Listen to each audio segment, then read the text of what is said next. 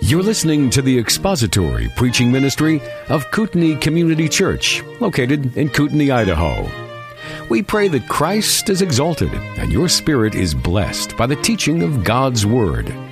For more information about Kootenai Church, please visit us online at kootenaichurch.org.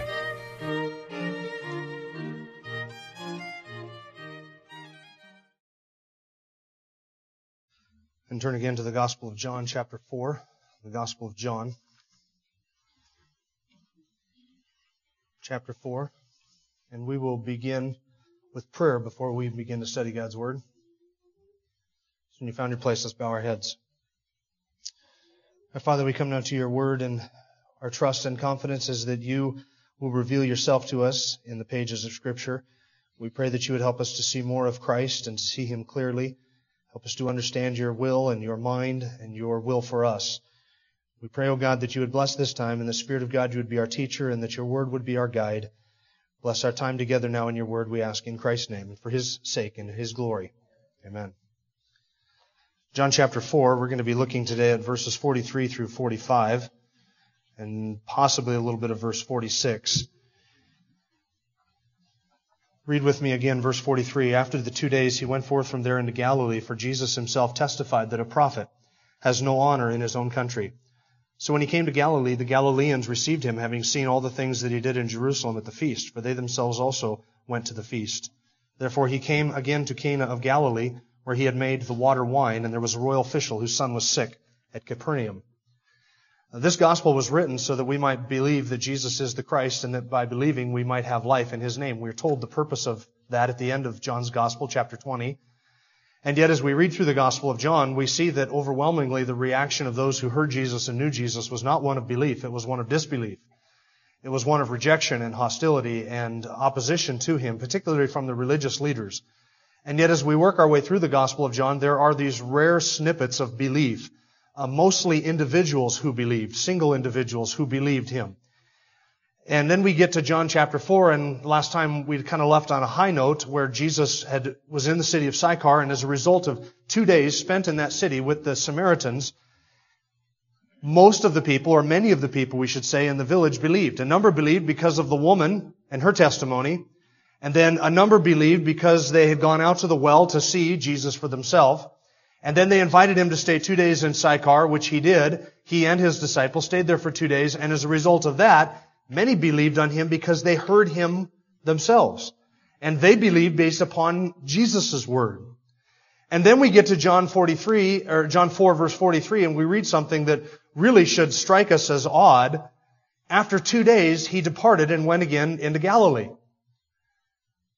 Now, this actually is connected with the beginning of chapter 4 in verses 1 through 3, and I want you to turn back there for just a second and look at those first 3 verses. It's been a while since we were there, so you may have sort of forgotten where we started in chapter 4.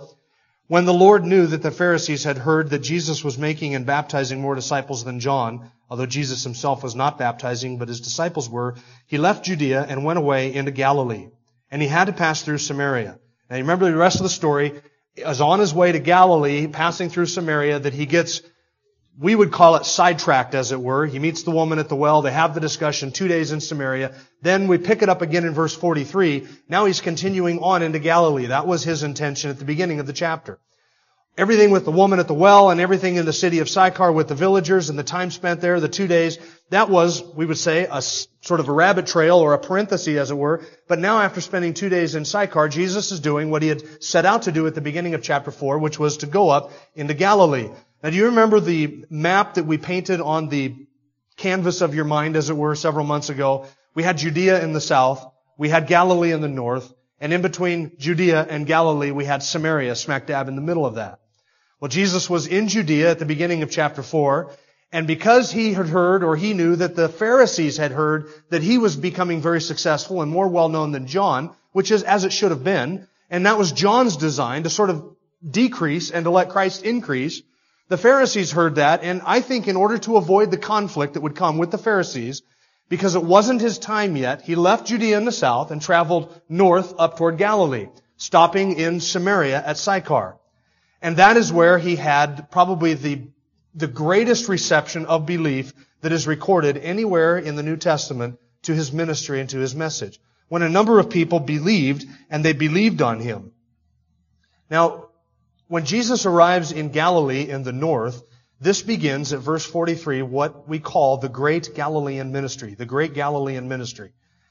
I wish there was some sort of a chapter break, and maybe there is in your Bible at least some sort of a division in the text between verse 42 and 43. Because verse 43 begins a new phase, or at least sort of a new section in John's Gospel. So we can kind of turn our back at verse 42, and we're leaving Sychar and that episode and that incident and those 2 days in the past. And now verse 43 begins what's called the Great Galilean Ministry.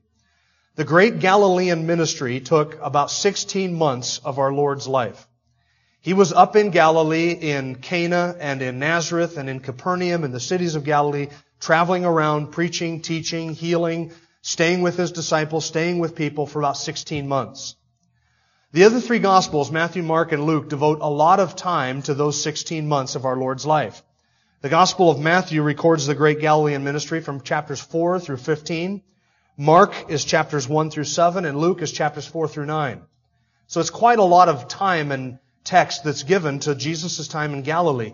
But though the other three Gospel writers record the Great Galilean Ministry, and a lot of the things that were said and done in the northern region of the country at that time, nobody else, no other Gospel writer, records the miracle that is contained at the end of John chapter 4.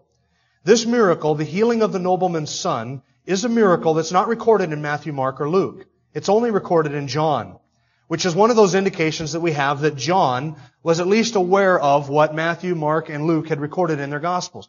I think John knew full well what Matthew, Mark, and Luke had written. I think he had read those Gospels. John is a later Gospel written after the first three Gospels.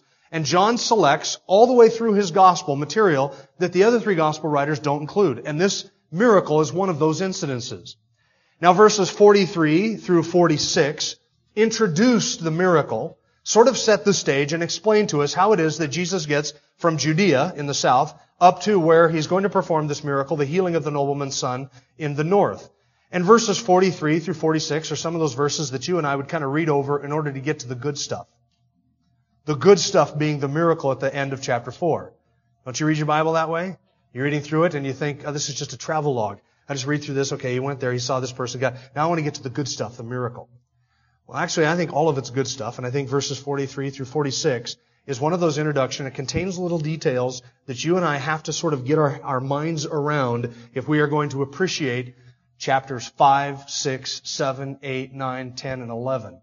Because this sort of introduces and sets the stage for what is to come in the Gospel of John. So we're going to be looking at verses 43 through 46. We're going to see two things. First of all, the reason Jesus went to Galilee. There's a reason given here. And then second, the reaction of the Galileans when He came to Galilee. The reason Jesus came to Galilee and then the reactions. The reason is given in verses 43 and 44. Look at those two verses again.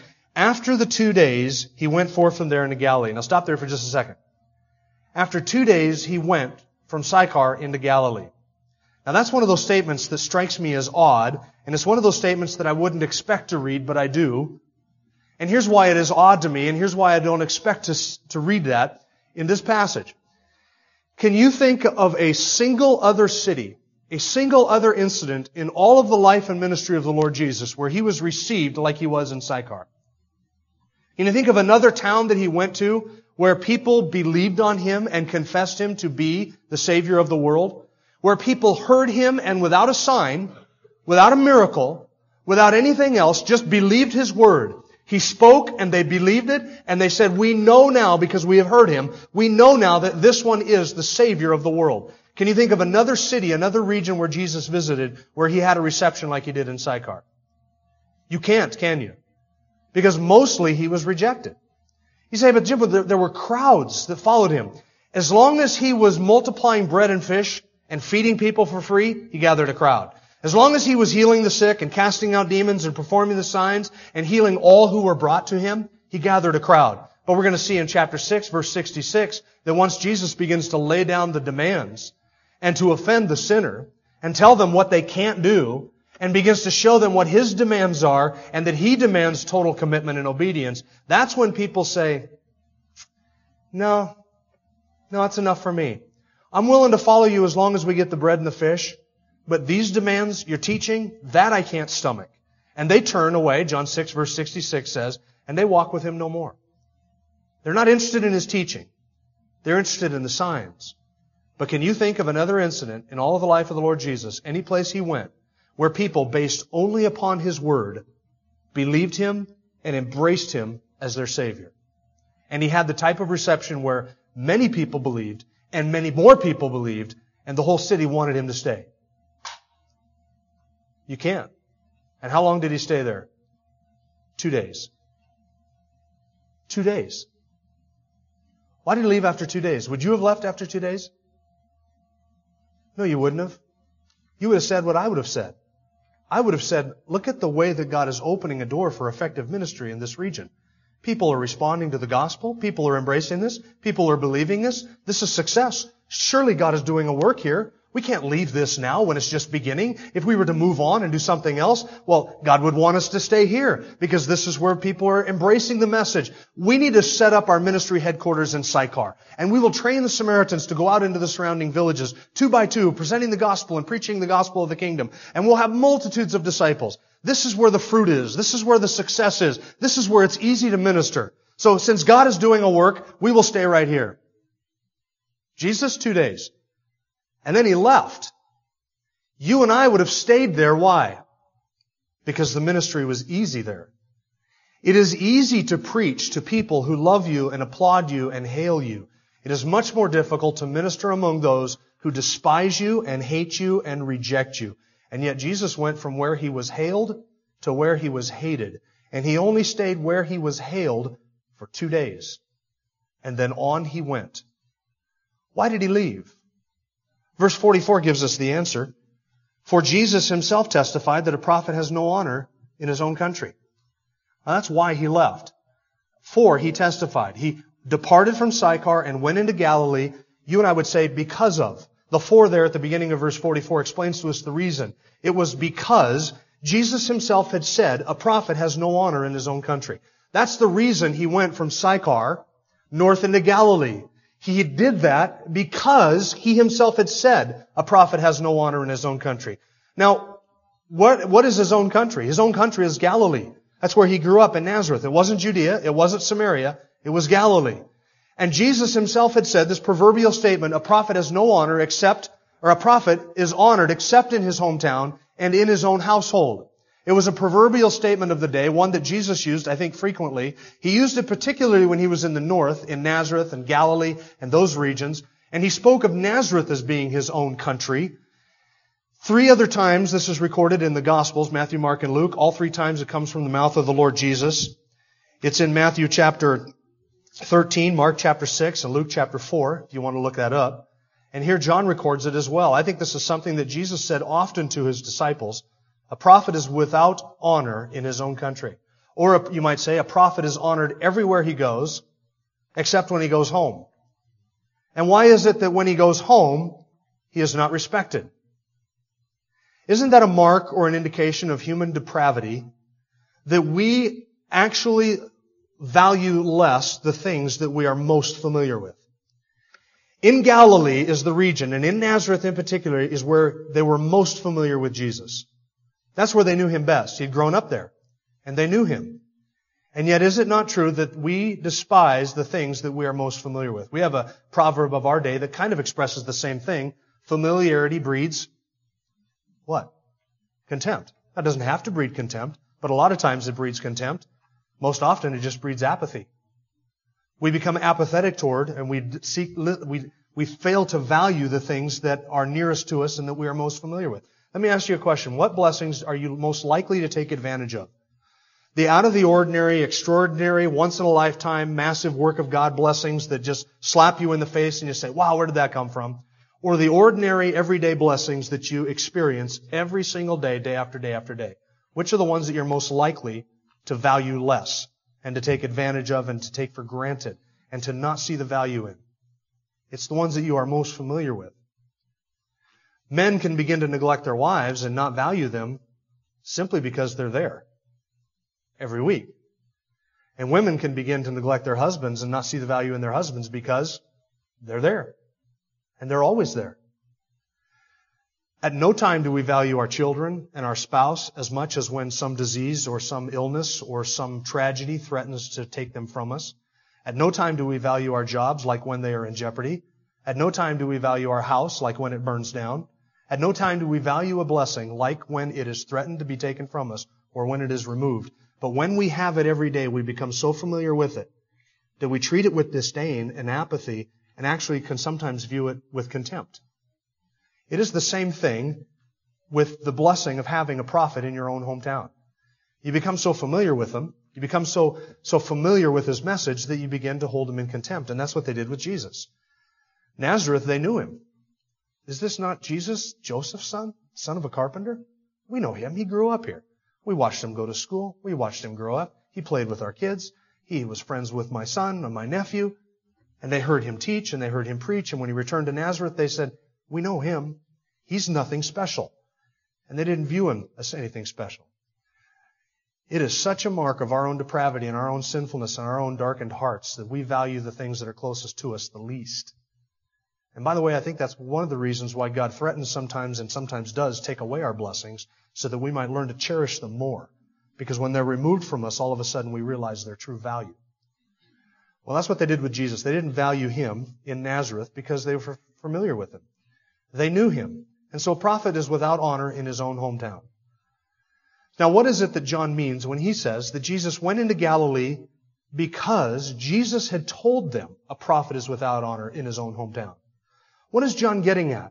What was Jesus thinking? What was going through his mind? He told his disciples, I'm going to be without honor in Nazareth. So let's go there. I'm going to be without honor in Galilee. So we're going to Galilee. It was because he had told them this, that he expected to be without honor in the north, that he actually turned and went into the north. Now, Bible commentaries, and you'd think this would be a simple thing to explain, but it's not necessarily so simple, simply because of the language and the context and how it all works out. I read probably 7 different explanations as to what John is getting at and what is meant by that verse 43 and 44. And I'm not going to give you all 7 of them, so don't panic. I'm going to give you a couple of them that I think fit with the context and might explain what John is driving at. J.C. Ryle in his commentary, and J.C. Ryle is a reliable commentator and a good man, J.C. Ryle says the simplest and best explanation for this is that what John is doing is he is telling us why Jesus went into Cana of Galilee and not Nazareth of Galilee.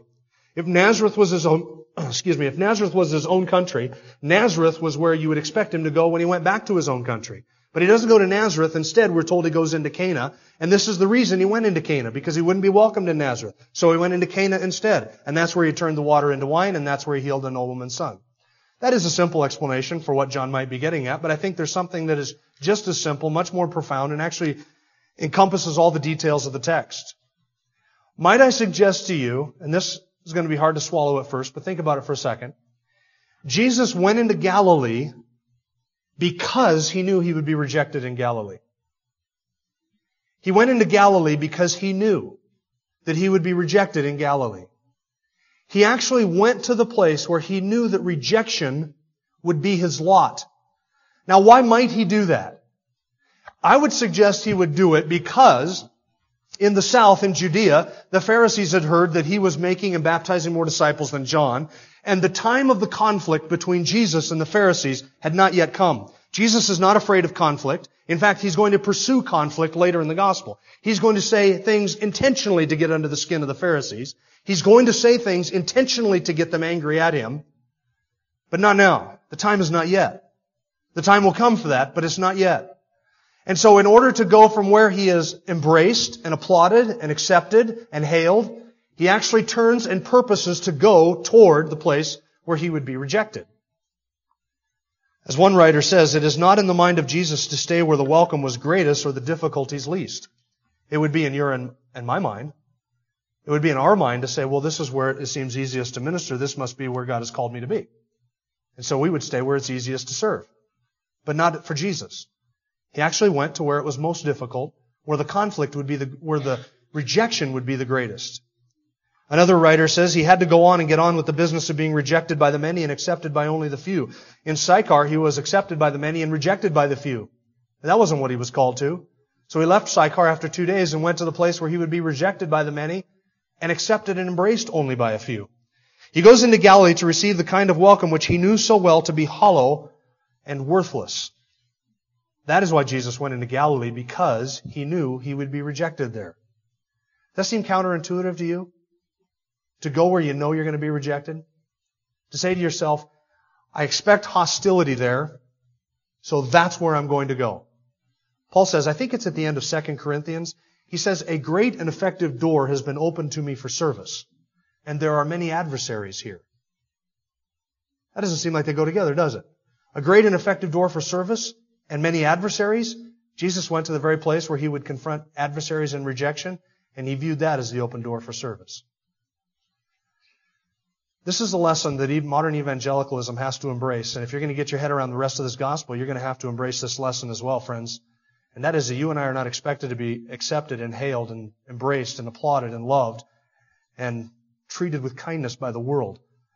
Modern evangelicalism has a love affair with the applause of men and with acceptance in the world.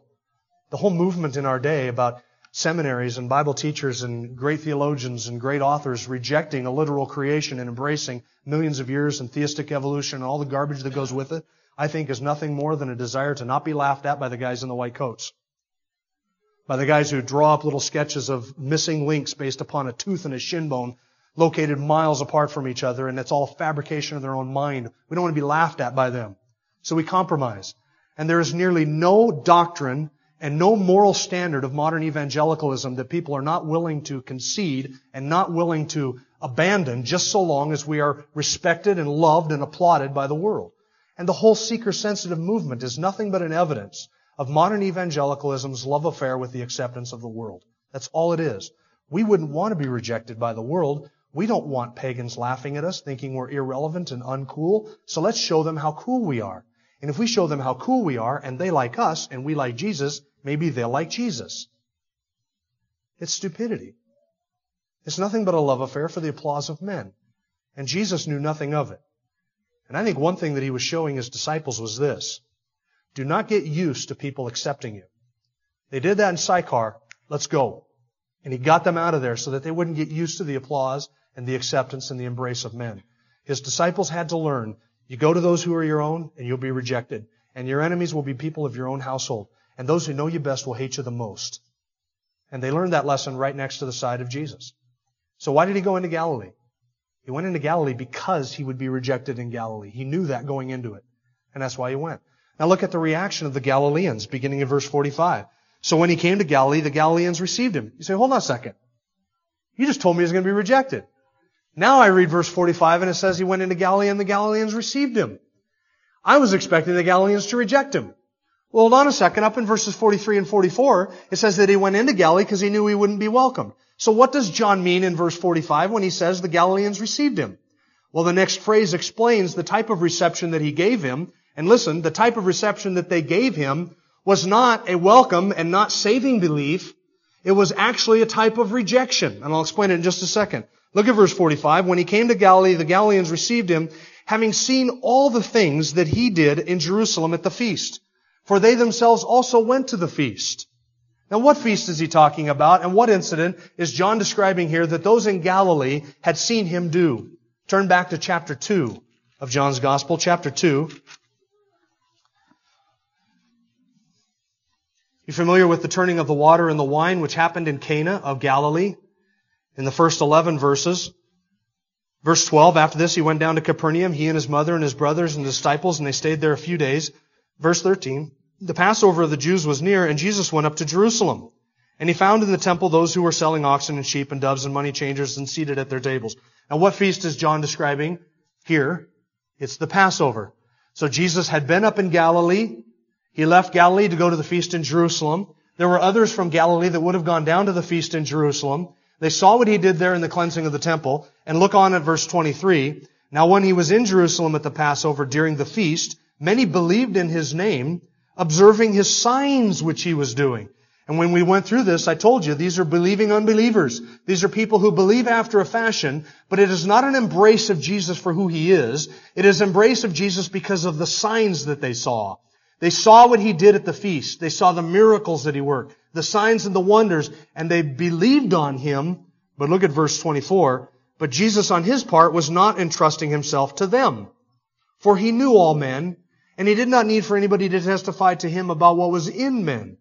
So though they accepted Him, as it were, He rejected them. Why? Because He knew that their belief was a belief based upon what? The signs. They saw the signs that He worked at the feast. Now there were those in Cana who were in Jerusalem who saw Him work the signs. Back to chapter 4, verse 45. So when He came to Galilee, the Galileans received Him because they had seen all the things that He did in Jerusalem. So what type of a welcome did He get in Galilee? It was a miracle worker's welcome. And this is an intentional contrast with those in Samaria. How is it that those in Samaria embraced Him? They believed His word without a sign, without a miracle. They believed Him when they heard Him. And they embraced Him and confessed, this one is the Savior of the world. But when He went up into Galilee, where He expected to be rejected, they welcomed Him as a miracle worker. Hey, the guy that can give us free food. Welcome to our town, miracle man. We have the sick and the demon-possessed and the lame and the ill and the near dead that you can treat. They welcomed Him, but they welcomed Him conditionally based upon what? Signs. They saw what He had done in Jerusalem, and when He came into their city, they embraced Him not as Savior of the world, not as Lord, but as one who was able to perform signs in their midst. And that is not saving faith. Saving faith is willing to take Him at His word, believe Him, and trust Him, and submit to Him, and obey Him, and confess, this one is Lord, this one is the Savior of the world, without any signs and without any miracles. Those in Galilee didn't embrace Him as that. Those in Galilee welcomed Him as long as He was doing the miracles. They welcomed Him because He was doing the signs. They welcomed Him as a miracle man, but not as Savior of the world. Do you understand the difference between those two? Understand the difference between those two?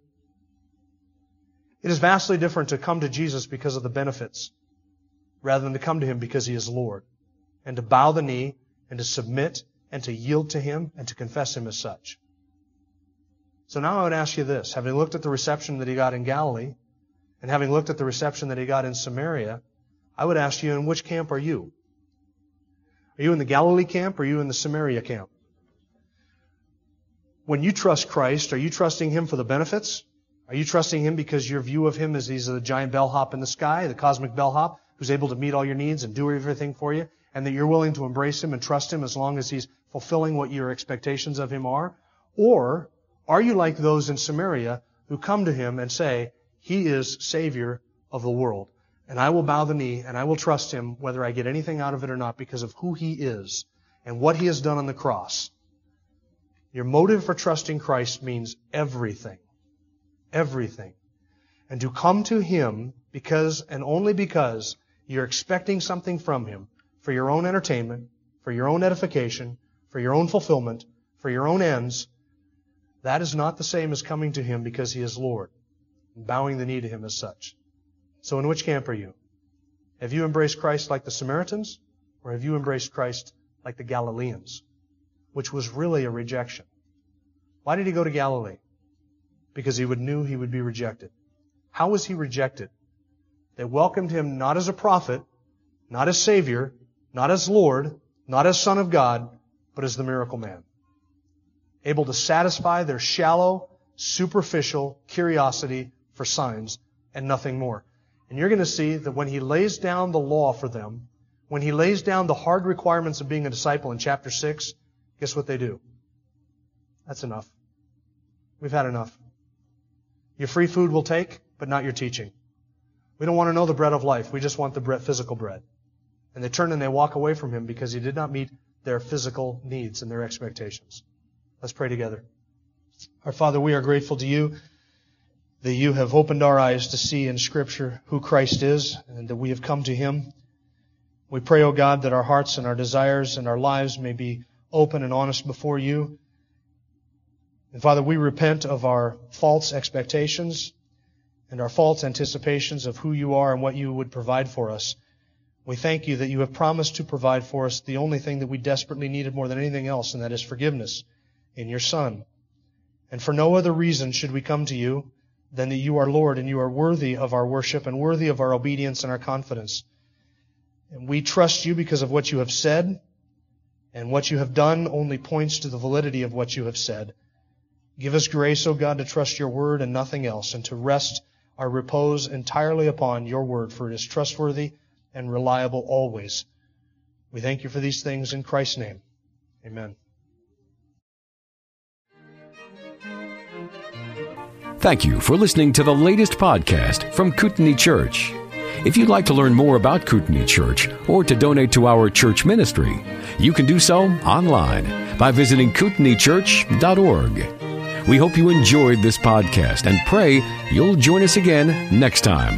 Once again, thank you for listening.